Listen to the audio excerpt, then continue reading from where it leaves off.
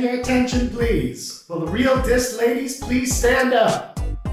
Welcome, dissidents! It's June, which means it's dissent season at the Supreme Court. We're dropping in with a bonus episode to share our thoughts on a few recent dissents. I'm Anastasia Bowden. And I'm Elizabeth Slattery, and this week on Dist, it's a bonus episode. The court's decision is indefensible. I respectfully dissent. Because the majority in this case has not done what a court of law must do, I respectfully dissent. For these reasons and others elaborated in my opinion, I respectfully dissent. We respectfully dissent. I respectfully dissent. I respectfully dissent. I dissent. So a couple of weeks ago, in our last bonus episode, we hosted mini debates on 4 cases that the Supreme Court should consider overturning. Well, they should probably overturn all 4 of them, but the debate was which one wins, and by wins, we mean loses and should be overturned first. Slaughterhouse. Sadly for Anastasia's cause, Slaughterhouse did not win. The winner was Wickard v. Filburn, which I think I was definitely promoting on Twitter. But if you want to check out, you can go back and listen to our bonus episode if you missed it with the mini debates. Also, you can check out Casey Maddox hosted the bracket on Twitter. He's at Casey Maddox with an underscore at the end of his name. But we have more pressing things to move on to, including a cert grant. Very exciting day at Pacific Legal Foundation recently. Yeah, pop the champagne. Once again, we're going to be back at the Supreme Court in a case where our clients are Larry Will Wilkins, a stonemason, a timber framer, a blacksmith, who creates pieces that are used in interior decorating. And he has brought this suit along with his neighbor across the street, Jane Stanton. They live next to the Bitterroot National Forest in Montana. And at issue in this case is a road going through both of their properties that the previous property owners granted to the U.S. Forest Service in 1962 for timber harvesting. So this is a very narrow easement. It's for one purpose. It's to one party, the U.S. Forest Service. And yet in 2006, the Forest Service put up a sign advertising the road as public access to the National Forest. And as you can imagine, as a result, there was a whole lot of increased usage of the road that not only is a serious traffic hazard, but there's also been road damage. There's been some disrespectful activity like fire threats, trespassing, verbal abuse. Apparently, Will's cat was shot by a trespasser. He survived. The cat survived. Yeah, it's been really hard. So, this has been particularly distressful for Will because he is a military veteran and he's been diagnosed with PTSD. So this is a lot. And he wants to hold the Forest Service to the terms of its original easement. And so these neighbors filed a quiet title action represented by PLF, of course. And the district court said that the statute of limitations had run on that quiet title action. And not only that, but that the statute of limitations is a jurisdictional issue, meaning the court doesn't even have jurisdiction over the case. It can't consider anything about it. It can't hold an evidentiary hearing. There's a bunch of disputed facts about when the statute of limitations even started to run here, but you're not entitled to a hearing if there's no jurisdiction. And so it created this situation where the case was just dismissed despite there being, some real factual disputes about it. And so we wrote a petition to the Supreme Court, my colleague, Jeff McCoy, arguing that the statute of limitations is not a jurisdictional issue. It is a case management issue, essentially. And there's a circuit split on that. And the Supreme Court granted cert. So we're going to be at SCOTUS twice next term. Big term for PLF. Very exciting. Hoping that we can get our clients back in court to resolve this easement dispute. So whenever I hear about easements, it makes me think back to my property class in law school and how fascinating it was to learn about adverse possession. Oh, yeah. When you adversely possess a neighbor's property or whatever. Oh my gosh, me too, Elizabeth. Lifelong goal. I would love to adversely possess, maybe just a foot over onto my neighbor's property. So I hope my neighbors aren't listening. Goal? I hate adverse possession. I think it's like the worst. I remember I went to my property professor's office hours after class because I was like, this can't be right. This isn't right. You can't just possess someone's house or property by squatting on it. This is an outrage. Like, I think it was the beginning of my libertarianism. I was so irritated. I went to office hours and he just sat there and stared at me and was like, no, it's a thing. Yeah, no, it's definitely an outrage and a challenge, because I think it's a different length of time you have to knowingly possess in an adverse manner. I forget all the elements. The property. Open and notorious. Thank you. Continuous. Notorious. Yeah. But in some states, it's like 7 years. So it's a challenge. So bring it on. There's some rural parts, though. It's a long story, but I have a family member who was talking about some rural property that they own, and there were some squatters. And I was like, get the squatters off! Adverse possession! So very timely. Anyway, fascinating. Nothing to do with our Wilkins case, but that's how much I know about property law. Okay, moving on. The Supreme Court issued 11 opinions this week with some notable dissents. We are obviously heading into the final weeks of the term, and there are a lot of big cases we are waiting on. This week was not the week for big cases, though. So we're going to hit some of the most noteworthy dissents. A lot of cases, though. A lot of little cases. A lot of cases. 5 one day, 6 another. I can do math. That's a lot of opinions. Okay, so carry the floor. I want to highlight Dinespi versus United States. I hope I pronounced that correctly. This involves the double jeopardy clause. So the Supreme Court said that it is not a violation of double jeopardy when the federal government prosecutes someone for violating federal law who has already been prosecuted for violating tribal law stemming from the same incident. So Justice Barrett wrote for the 6-justice majority, explaining that though there was one underlying act, the defendant here was prosecuted for separate violations, of a tribal ordinance and then a federal law. So the defendant is a member of the Navajo Nation, and he was charged with assault and battery under the laws of the Ute Mountain Utes and entered a plea bargain, resulting in about 4.5 months of prison time. Then he was charged with aggravated sexual abuse by the federal government, convicted and sentenced to 30 years. So wow. Big difference there. Here's where it gets complicated, though. This tribe does not have its own court system, and instead it relies on the federal government, specifically the Bureau of Indian Affairs, which is part of the Department of Interior, to enforce its laws. And then the tribe also relies on the Bureau's Court of Indian Offenses, I think there are 5 of them in total, to hear any disputes. Okay, so double jeopardy. The clause, not the movie from the late 90s with Ashley Judd and Tommy Lee Jones. Great movie. It says, no person shall be subject for the same offense to be twice put in jeopardy of life or limb. Under long-standing SCOTUS precedent, known as the dual sovereignty doctrine, a crime under one sovereign's laws is not considered the same offense as a crime under another sovereign's laws. And so here we have the tribe's laws and the laws of the federal government. So voila, dual sovereigns.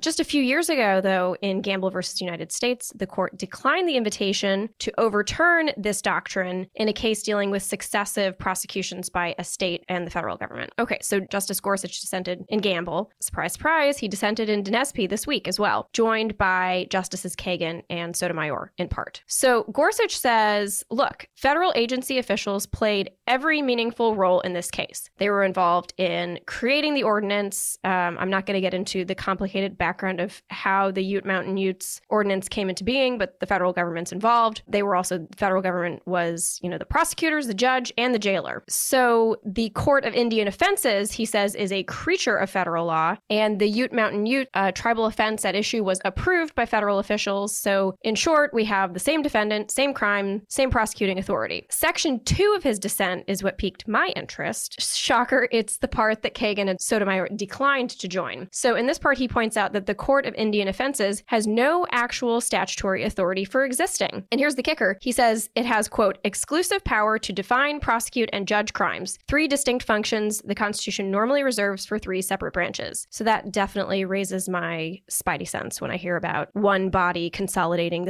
these three powers of government. Another noteworthy thing about this case, though, is that it's part of a growing body of cases where Justices Amy Coney Barrett and Neil Gorsuch are at odds. So often we hear about justices who are nominated by the same president as being cookie cutters, but it's fascinating to watch these 2 self-proclaimed originalists and textualists come to opposite conclusions. 4 cases this term, and a 5th one if you count one from last term. So far, Justice Barrett is coming out on top, though. Jonathan Adler from The Volokh Conspiracy has an interesting post about this phenomenon called Barrett versus Gorsuch, if you want to read more. I mean, I have as always, I have a not fully formed thought. It's just that I think Justice Gorsuch, especially after McGirt versus Oklahoma, is, if anything, interesting, known for being friendly in his interpretation of the law towards tribes. And I think in a way that's what the dissenters, their outcome would have been friendly to the tribes. And yet it's also considering them merely a creature of federal law, which in a way is,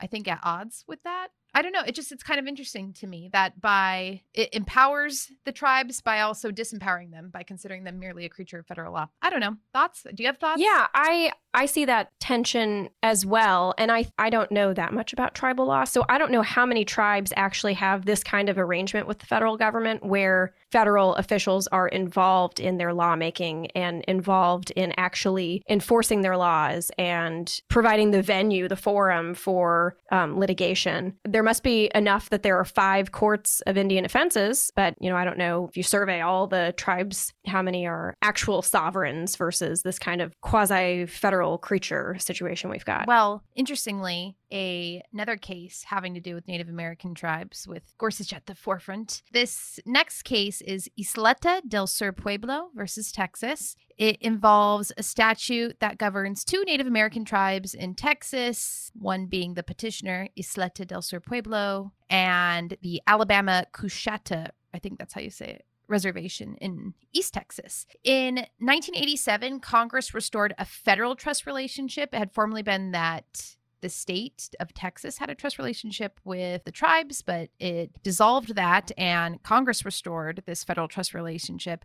And as part of that Restoration Act, Congress prohibited, as a matter of federal law, all gaming that's prohibited by Texas law. And now a dispute has arisen? It has arisen.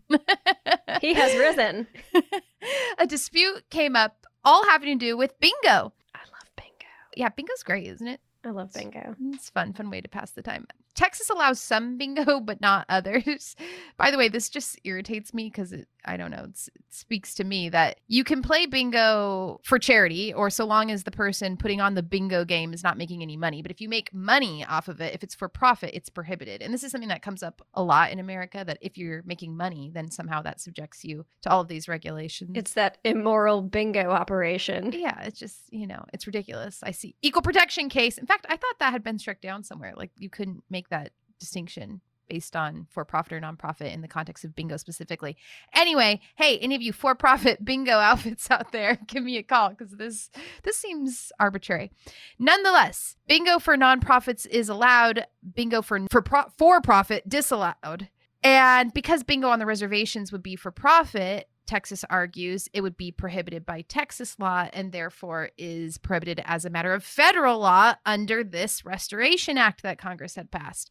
So the tribe argues, no. Prohibited doesn't mean regulated. Like bingo's only regulated in Texas. It's not full on prohibited. And so we're only prohibited doing from things that are flat out banned. That's what prohibited means in this Restoration Act. And they got that from this 1987 Supreme Court case called California versus Cabazon Band of Mission Indians, which did just that. It distinguished between types of gambling that a state outright prohibits and those that are permitted but regulated. And under Cabazon, if we used that framework, because Texas only regulates bingo, then bingo would be permitted in the tribal casinos, right? So the Supreme Court, in a 5-4 opinion by Justice Gorsuch, joined by Breyer, Sotomayor, Kagan, and Barrett, says laws that regulate something don't prohibit it. And that comes from Cabazon, and Congress was looking at Cabazon when it passed this Restoration Act. And so that means that bingo is not prohibited as a matter of federal law in Texas for these tribes, and the tribe can engage in for-profit bingo. Now, Chief Justice Roberts dissented, joined by Thomas Alito and Kavanaugh, and I don't know, this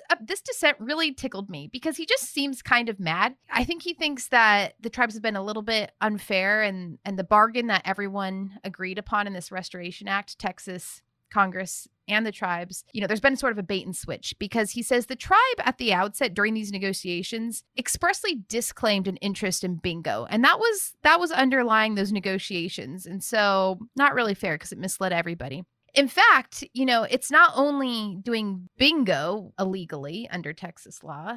Actually, there was an inspection. They went into the tribal casinos and they found out that there was like full-on Vegas-style gambling going on, which is actually illegal under that Restoration Act. And so Roberts is angry. And he says this is really creative here that you're using the word prohibit to mean regulated rather than prohibited. There's no evidence that Congress intended to use the word prohibit as a term of art. And maybe Congress had that Cabazon case in mind when it drafted this Restoration Act, but it used very specific language. It meant prohibited, and bingo would be prohibited under Texas law, even though it's otherwise regulated in some circumstances, and so it should be prohibited here. Anyway, it's just kind of a crack up to me because if you scroll down to the end of Chief Justice Roberts' opinion, he says, basically Congress has thrown out the bargain that all of these parties struck. And then you scroll down a little bit more and it's like Exhibit A. And it's a picture of one of the tribes in the Vegas style gambling. He's like, see, look what they're doing. They're just flouting the law. He actually includes a picture. The bingo was the camel's nose under the tent for the Vegas style gambling.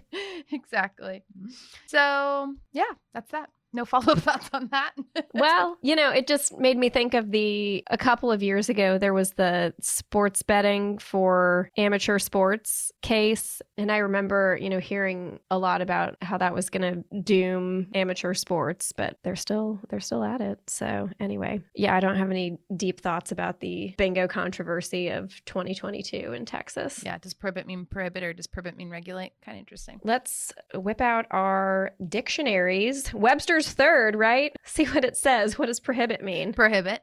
Okay, moving on. One last case here. It's actually a unanimous case, but it's slightly interesting for reasons that will be revealed. This case is American Hospital Association versus Becerra. It has to do with the way that the Department of Health and Human Services is setting prescription drug reimbursement rates under Medicare. So under the relevant statute here, if the department has conducted a survey of how much it actually costs these hospitals to acquire a prescription drug, then it can set the rates as it wants and vary the rates among different hospital groups. But if the department has not conducted a survey, then there's a formula for how much the reimbursement rate is. And as calculated and adjusted by the secretary, that reimbursement rate then comes into play. And well, this was the question. Can the department vary the rates among hospital groups under that second option? And the department says it can because the provision has this as adjusted by the secretary provision and says, well, if we can adjust them, we can adjust them however we want and we can vary them. But the problem is that the power to vary among hospital groups is explicitly allowed under the first provision where DHHS has conducted a survey. And so what happened was DHHS never conducted a survey, and yet it set its rates and it did vary the reimbursement rates among groups.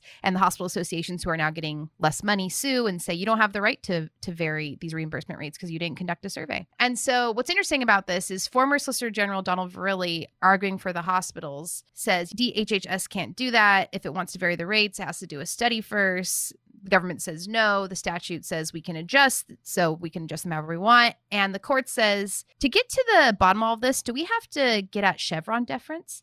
Chevron deference, for listeners who do not know, is the idea that where a statute is unclear, courts should defer to the agency's reasonable interpretation of that relevant law. Boo. Yeah, boo. We're not big on Chevron deference here. But the court says, actually, in its opinion today, we don't have to get to Chevron deference because this is just so obviously disallowed. The text is so clear that we don't need to defer. Chevron isn't even implicated. It's not triggered. And it's I know opinion, but I do know one dissenter, and she's right here across from me. I have thoughts. Okay, first, I'm glad that the court rejected HHS's claim that its action was not even reviewable by courts. So I'm glad about that. Judicial review. Exactly. I'm also glad that the court said the agency acted unlawfully when it blatantly disregarded the statute that was meant to constrain its exercise of power. Judicial review. But here's where I dissent. One of the issues expressly raised and that permeated the oral argument was whether the court should defer to HHS's interpretation. So I'm glad the court didn't defer, but it's really odd that Chevron and deference appear not once in the opinion. Yeah, I control F'd it. Same here. And there wasn't even a concurrence talking about this. You would expect to come back again to Justice. This is like the Justice Gorsuch show, this episode. He loves to talk about Chevron deference and, or Justice Thomas. He loves to write separate opinions because he's got a lot of thoughts and he wants to share them with the world. So I would have expected somebody would have something to say about the deference argument in this case. So it's all good news that the court didn't defer. And, I've seen some discussion on Twitter. Is this like a sub silencio overruling of Chevron? I mean, no, one could be so lucky. But the court does need to provide guidance to lower courts and not just pick and choose when it wants to apply Chevron, because really it's damage that's done in the lower courts from Chevron and other related deference doctrines, because the Supreme Court only takes like 70 cases a term. So, so many cases where an individual or a business is ensnared by some regulatory agency and then they go to court and the court says, oh, we have to defer to the agency's reasonable interpretation of this ambiguous statutory language. I mean, so many of cases end in the appeals court. So the lower courts need guidance. Supreme Court, you need to overturn Chevron. Preach. What I liked about this case is it brought to mind because, of course, it's former Solicitor General Donald Verrilli arguing the case, and he gets to win without having to overturn Chevron. And it just brings to mind that meme. That meme where the guy's like sweating and there's two buttons and they're two things the person likes, but they're, the opposite of each other. Winning this case, Chevron deference. Yeah, exactly. And Donald Verrilli's like, ugh, ugh. And to be clear, he did say at oral argument, the court asked him, if we have to overturn Chevron to get at this, should we do it? And he's like, yeah, we want to win. Of course you should. But I think we all know he didn't really want to do that. And guess what? Everything's coming up Don Verrilli because he didn't have to. He wins and he gets his precious Chevron. Okay, one last, I don't think anyone needs to hear about that much of this case, but one last, I want to call it the dissent of the week. We're inaugurating a new award on DIST. Goes to Clarence Thomas. This comes in Viking River Cruise versus Moriana, involving the Federal Arbitration Act. I will not bore you with the details of the case, but it earns dissent of the week because it's 3 sentences, and we appreciate brevity here at DIST. He said, look, the FAA doesn't apply to state court proceedings. I said it before, here and here, check out where I said it. And so I dissent. And that was it. So that's why it is the dissent of the week. Okay, we will end with a little game we like to call Name That Dissent.